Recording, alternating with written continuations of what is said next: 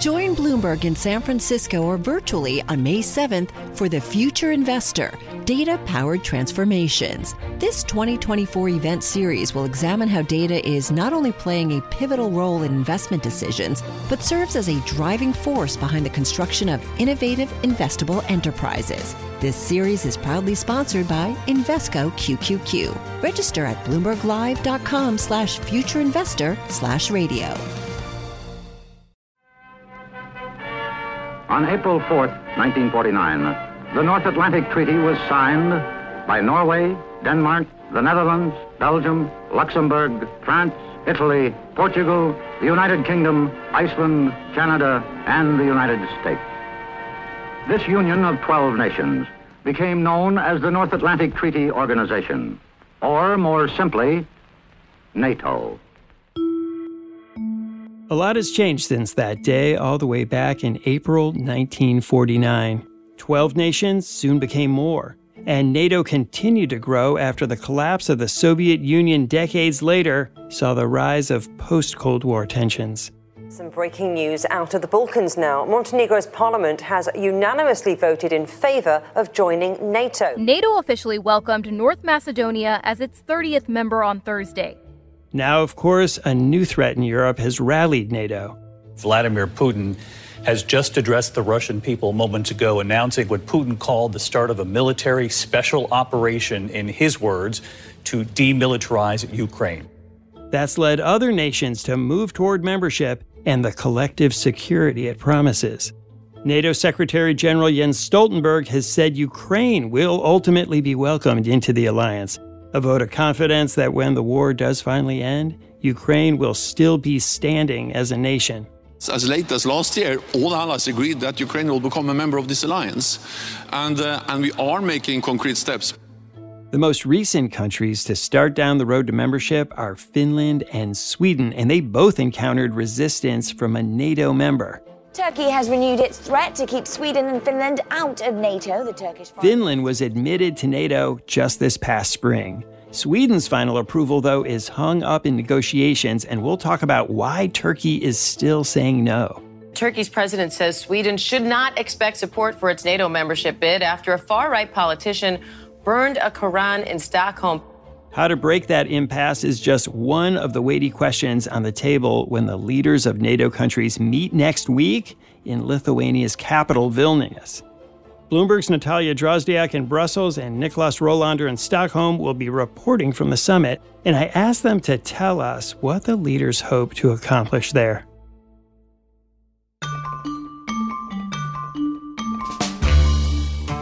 I'm Wes Kosova.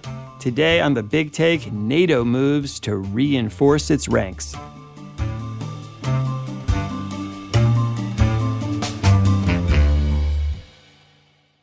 Natalia, there's a lot for the NATO country members to discuss when they meet in Vilnius. Can you tell us who's going to be there? It's going to be the leaders of all 31 NATO allies. U.S. President Biden, of course, but also his counterparts abroad, especially in Europe. But we'll also get visits from the Prime Minister of Sweden, which is a formal invitee to join NATO, as well as Ukrainian President Zelensky. And we're also expecting visits from the leaders of New Zealand, Australia, Japan, and South Korea. And Natalia, what is at the top of the agenda for this meeting? So NATO leaders are gathering within the context of 18 months of Russia's invasion in Ukraine. Ukraine's counter-offensive has been launched. Ukrainian forces continue to advance, albeit slowly, on the flanks of Bakhmut in the Donetsk Oblast. The Russians have resumed their airstrikes overnight against the capital, Kyiv. That's the first time in 12 days that they've been attacking. This is still key focus for the alliance, and Russia is the main threat for NATO. And in fact, here's Secretary General Jens Stoltenberg speaking at last year's NATO summit in Madrid. He explained just how much the alliance's relationship with Russia has changed since the invasion of Ukraine. And this is the new strategic concept. The current one was agreed in 2010, and this is very different compared to what we agreed back then. It makes clear that Russia poses the most significant and direct threat to our security. In the current concept, we state that Russia is a strategic partner. So with all that in mind, they are going to agree on a few key things. The first one will be a new defense spending goal. So people might have heard of the 2% figure, which is that allies are supposed to spend 2% of their GDP on defense. And so that will be replaced by something very similar that says that allies need to spend at least 2% of GDP and need to do so immediately. And then they'll also sign off on new defense plans, which will basically detail how allies are supposed to defend specific geographic areas if they come under attack from Russia or from terrorists. Those are the two main threats the alliance sees at the moment. Next, they'll also agree on a package of long-term support for Ukraine, which will also include some sort of language on Ukraine's bid to join the alliance. They'll also hope to make progress on Sweden's accession to join the alliance, which is currently blocked by Turkey and Hungary. And finally, there's one more point. They will likely re-extend Secretary General Jens Stoltenberg's term as chief of the alliance. Nicholas, last year, NATO leaders met in Madrid, and of course, Ukraine was at the top of the agenda then too, but a lot has changed in the last year. When you look sort of 12 months later, how has NATO's response to the war in Ukraine changed? So for NATO, this really has glued the organization together and given it a purpose that it might not have had for many years in the same way as this Russian aggression has provided. So it has, in a way, strengthened the alliance, and it has also made it more attractive for countries like Sweden, where I am, and Finland, who, as a direct consequence of the Russian full-scale invasion of Ukraine, decided to leave their policies of neutrality or military non-alignment behind and apply for membership in the organization. But I would say there's also some things that haven't changed, which is that NATO is still not offering direct military support to Ukraine. This is all happening from allies directly. The goal is really to prevent any escalation that ropes the alliance into the conflict with Russia. So they continue to be really, really careful with that. And then I would say among individual allies, we've seen how taboos about sending Ukraine certain weapons have steadily fallen away. You know, there was initial fear of escalation to send tanks or long-range missiles or even fighter jets. But now that's all basically on its way to Ukraine. The United Kingdom has confirmed that it is supplying Ukraine with multiple Storm Shadow cruise missiles. The United States has agreed that the Allies can send F-16 fighter jets to Ukraine. Also, at the end of the meeting last year, leaders from Turkey, Finland, and Sweden signed a trilateral memorandum. Nicholas, can you tell us what that is and what it said? It was a document that paved the way for Sweden and Finland gaining invitee status to NATO. I'm pleased to announce that we now have an agreement that paves the way for Finland and Sweden to join NATO. And it's a very carefully worded document that talks about what Turkey wants from Sweden and Finland in exchange for accepting them as invitee nations. It includes some concrete steps, but also some more vague wording about the commitment to fight terrorism. Some of the stuff that it contains is things that the countries were doing anyway, such as tightening terrorism laws, but it also spells out that Sweden and Finland, as applicants to NATO, can't have any arms embargo against Turkey, for example. That's the basis of the process that allowed Turkey to ratify Finland, and Sweden hopes at least will allow it to also ratify Sweden's application at some point in time. Obviously, with Finland joining the alliance, NATO has doubled its border with Russia. Finland has the longest land border with Russia of any European Union country. Having Finland and potentially Sweden as well in the alliance is a big deal because these countries have had a long history of a close partnership with the alliance, but also given their position, their geographic position just north of the Baltic Sea, they could also help reinforce Baltic nations in a crisis, and that area has long been seen as the alliance's weak spot in light of the Russian exclave of Kaliningrad and borders with Russia and Belarus. But, it also creates potential complications for the alliance because the border is longer. That's more area for the alliance to also defend. Another element of Finland and Sweden joining will also bolster the alliance's presence in the Arctic. And this is becoming an increasingly strategic area. It's also where Russia and China are more and more active. So once Sweden joins, 7 out of 8 Arctic nations will be part of NATO. There's this question of territorial claims, which we've also seen with Russia and Ukraine. But then also in terms of Russia's activity, its military activity has really stepped up in recent years there. It remains the shortest distance for Russia to fire missiles to the US. They would go over the Arctic, so it's a really critical area for the alliance to monitor. After the break, why is it taking so long for NATO to open the door for Sweden?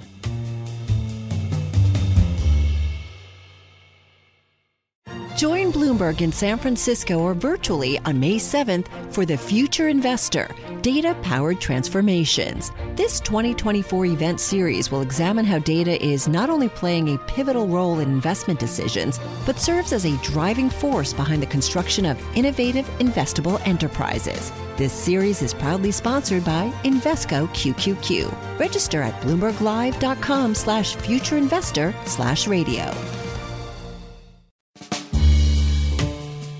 We welcome Finland as the newest member of our alliance. We will raise the Finnish flag for the first time here at the NATO headquarters.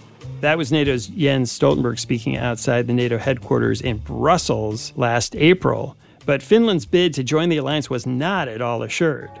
Sweden and Finland's bid to join NATO has stalled as Turkey continues to block the two countries from joining the military alliance. Until the spring of this year, Finland has overcome the final hurdle towards becoming a fully fledged member of NATO.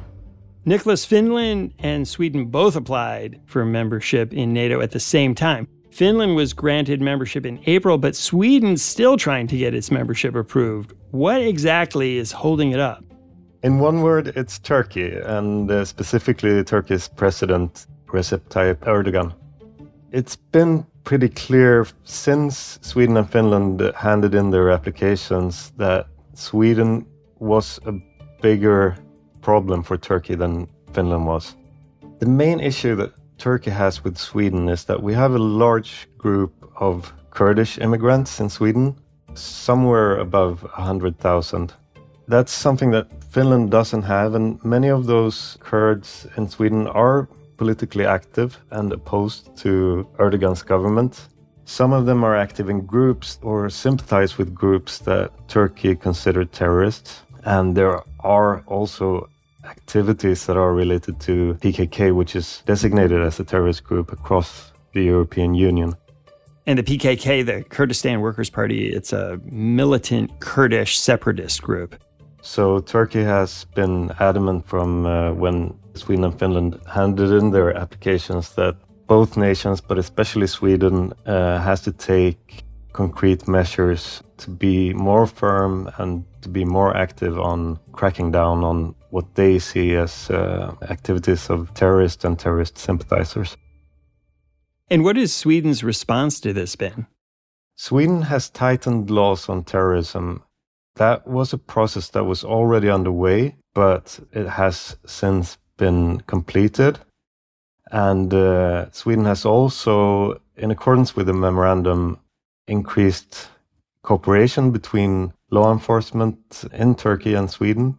A lot of this is behind closed doors, and it's hard to gauge exactly what has been done, what would have been done anyway, is a direct result of the spat with Turkey.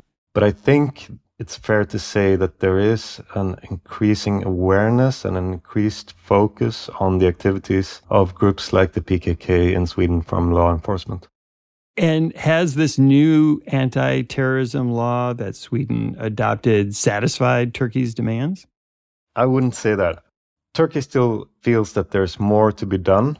They have additional demands. some of which are hard to square with the rule of law in Sweden. For example, there's been talk about a list of 130 people that Turkey wants extradited from Sweden. But anyway, in Sweden, the process for extraditions is handled through the court system, and the government can't overrule Supreme Court decisions on extraditions. So Turkey's demands for some of those extraditions have been declined on various grounds, including the risk of political persecution. And the most recent complaints from the Turkish government has been about demonstrations in Sweden, in the capital of Stockholm, where Kurdish groups have flown the PKK flag in demonstrations, which is obviously very provocative, deliberately so, against Turkey. And Turkey would like to see Sweden ban all expressions of sympathy for those groups. That is very hard with the Swedish laws on freedom of expression. So while the new laws on terrorism ban participation in terrorist groups and activities to support terrorist groups, it's not technically illegal just to express your sympathy for those groups. Nicholas, why is it such a big deal for Sweden to join NATO? Why would that be such a significant change? It was already a significant, a huge shift when Sweden decided to apply for membership in NATO. Sweden has officially confirmed it will abandon its 2-century-long policy of military neutrality and will apply for NATO membership over national security fears. Once Sweden joins, it's going to be a major shift because the entire region will become NATO territory, and it's going to make it much harder for Russia to access its own territory in the exclave of Kaliningrad. And can you tell us about this exclave of Kaliningrad? Exactly what is it and why is it so important? It's like a little chunk of territory that's wedged between Lithuania and Poland, right on the coast of the Baltic Sea. And it is one of the most critical areas for the alliance because right between Kaliningrad and Belarus, in order to reinforce the Baltic nations, allies would need to be able to cut through the Polish border to Lithuania, which is right in between Kaliningrad and Belarus. And that's a very vulnerable area because it could be cut off in a conflict. But if you have Sweden and Finland part of the alliance, reinforcing that region in a conflict would become much easier. Nicholas, you talked about Sweden's history as a neutral country and what a big deal it was to even apply for NATO membership. What do people in Sweden think about it? Is there a lot of public support for the nation joining NATO? Yes, there is. Since the full-scale invasion of Ukraine, public opinion has really shifted rapidly. There has never been a majority in favor of joining NATO until that happened. But when people saw what Russia was willing and capable of doing, the calculus shifted really rapidly. There are two parties in parliament that didn't want to join NATO, one that is actively opposed to it, and there is a vocal minority who still don't think it's a good idea for various reasons. The latest poll I've seen has support of Sweden joining NATO at about 70%. When we return, what does Turkey really hope to gain by holding back Sweden's membership?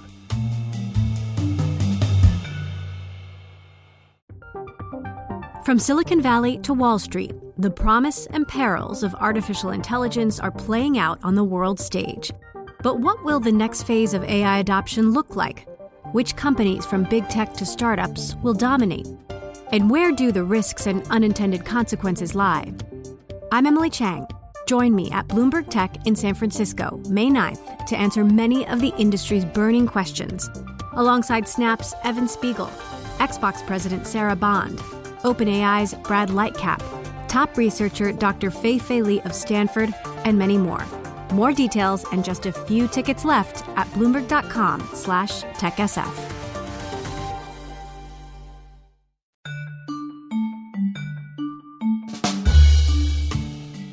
Natalia, so we're hearing all about Turkey's demands to stop holding up Sweden's application to join NATO. And Turkey had similar complaints against Finland. How were they eventually resolved so Finland was allowed to join?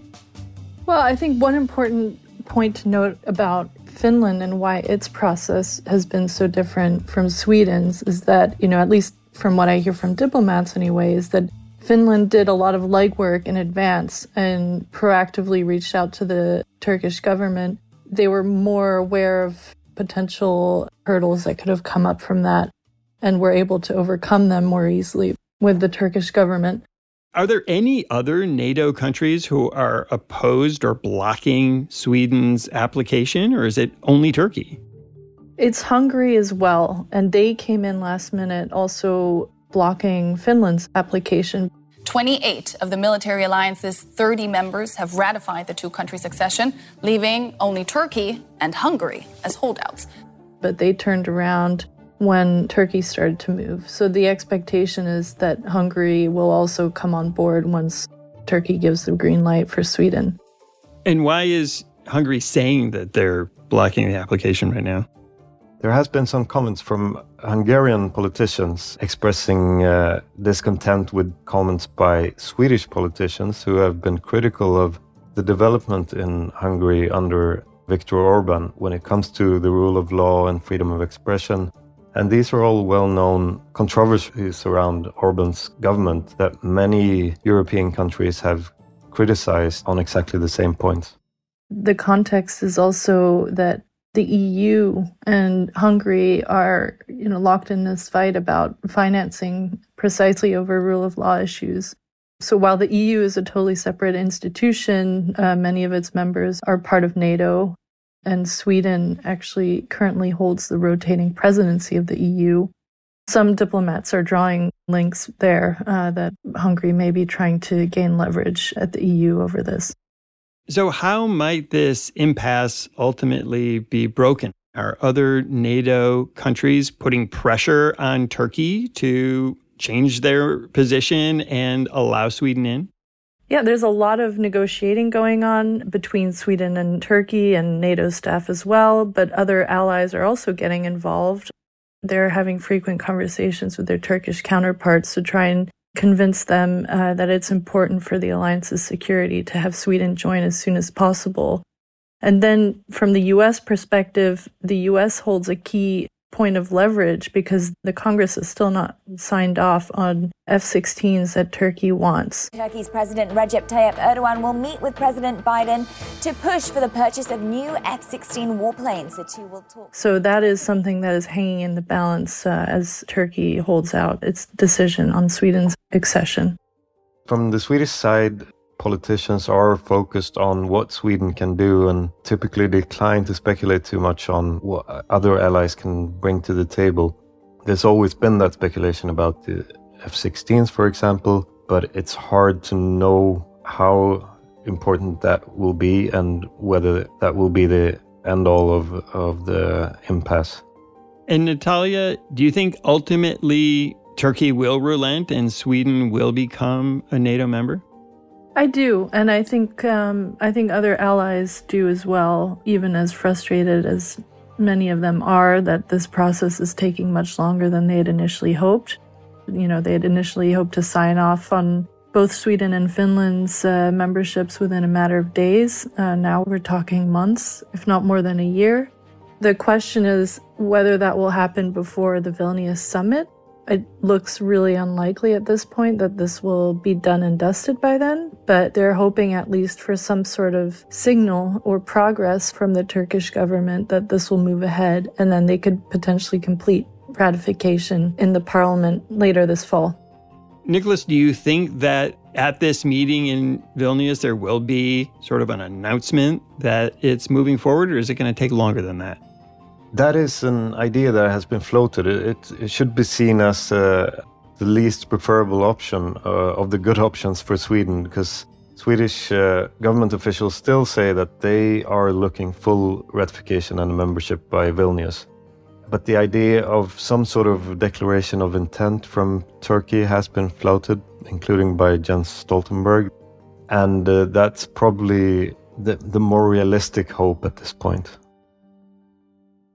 Natalia, Nicholas, both of you are going to be in Vilnius at this meeting. We've been talking about all the different things that are going to happen there, but what are you especially watching for? You know, in addition to Sweden, I will also be closely following the discussions about Ukraine's membership, because this is one of the most contentious points. It really comes down to language for 2-3 sentences maybe, but they're really struggling to try and find a way to give Ukraine more perspective about its membership to the alliance without going too far and without really starting the process, because it's something they just can't do while it's still at war. They're really in a bind over that, and Ukrainian President Zelensky has said that he's put a lot of pressure over the last few months on allies to come up with something that goes beyond promises that they've made for the past 15 years. For me, the Swedish application and the Turkish ratification is the big issue, obviously, and it may very well come down to the wire, as it did last year in Madrid when Sweden and Finland was granted invitee status at the summit. Nicholas, Natalia, thanks so much for coming on the show. Thank you.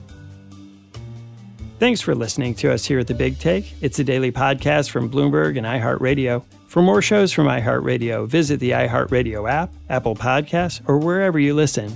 And we'd love to hear from you. Email us with questions or comments to bigtake@bloomberg.net. The supervising producer of The Big Take is Vicky Vergolina. Our senior producer is Catherine Fink. Federica Romaniello is our producer. Our associate producer is Zenab Siddiqui. Hilda Garcia is our engineer. Our original music was composed by Leo Sidran. I'm Wes Kosova. We'll be back tomorrow with another Big Take.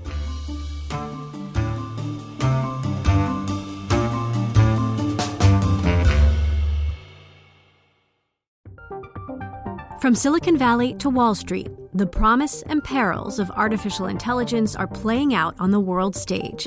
But what will the next phase of AI adoption look like? Which companies, from big tech to startups, will dominate? And where do the risks and unintended consequences lie? I'm Emily Chang. Join me at Bloomberg Tech in San Francisco, May 9th, to answer many of the industry's burning questions, alongside Snap's Evan Spiegel, Xbox President Sarah Bond, OpenAI's Brad Lightcap, top researcher Dr. Fei-Fei Li of Stanford, and many more. More details and just a few tickets left at Bloomberg.com/TechSF.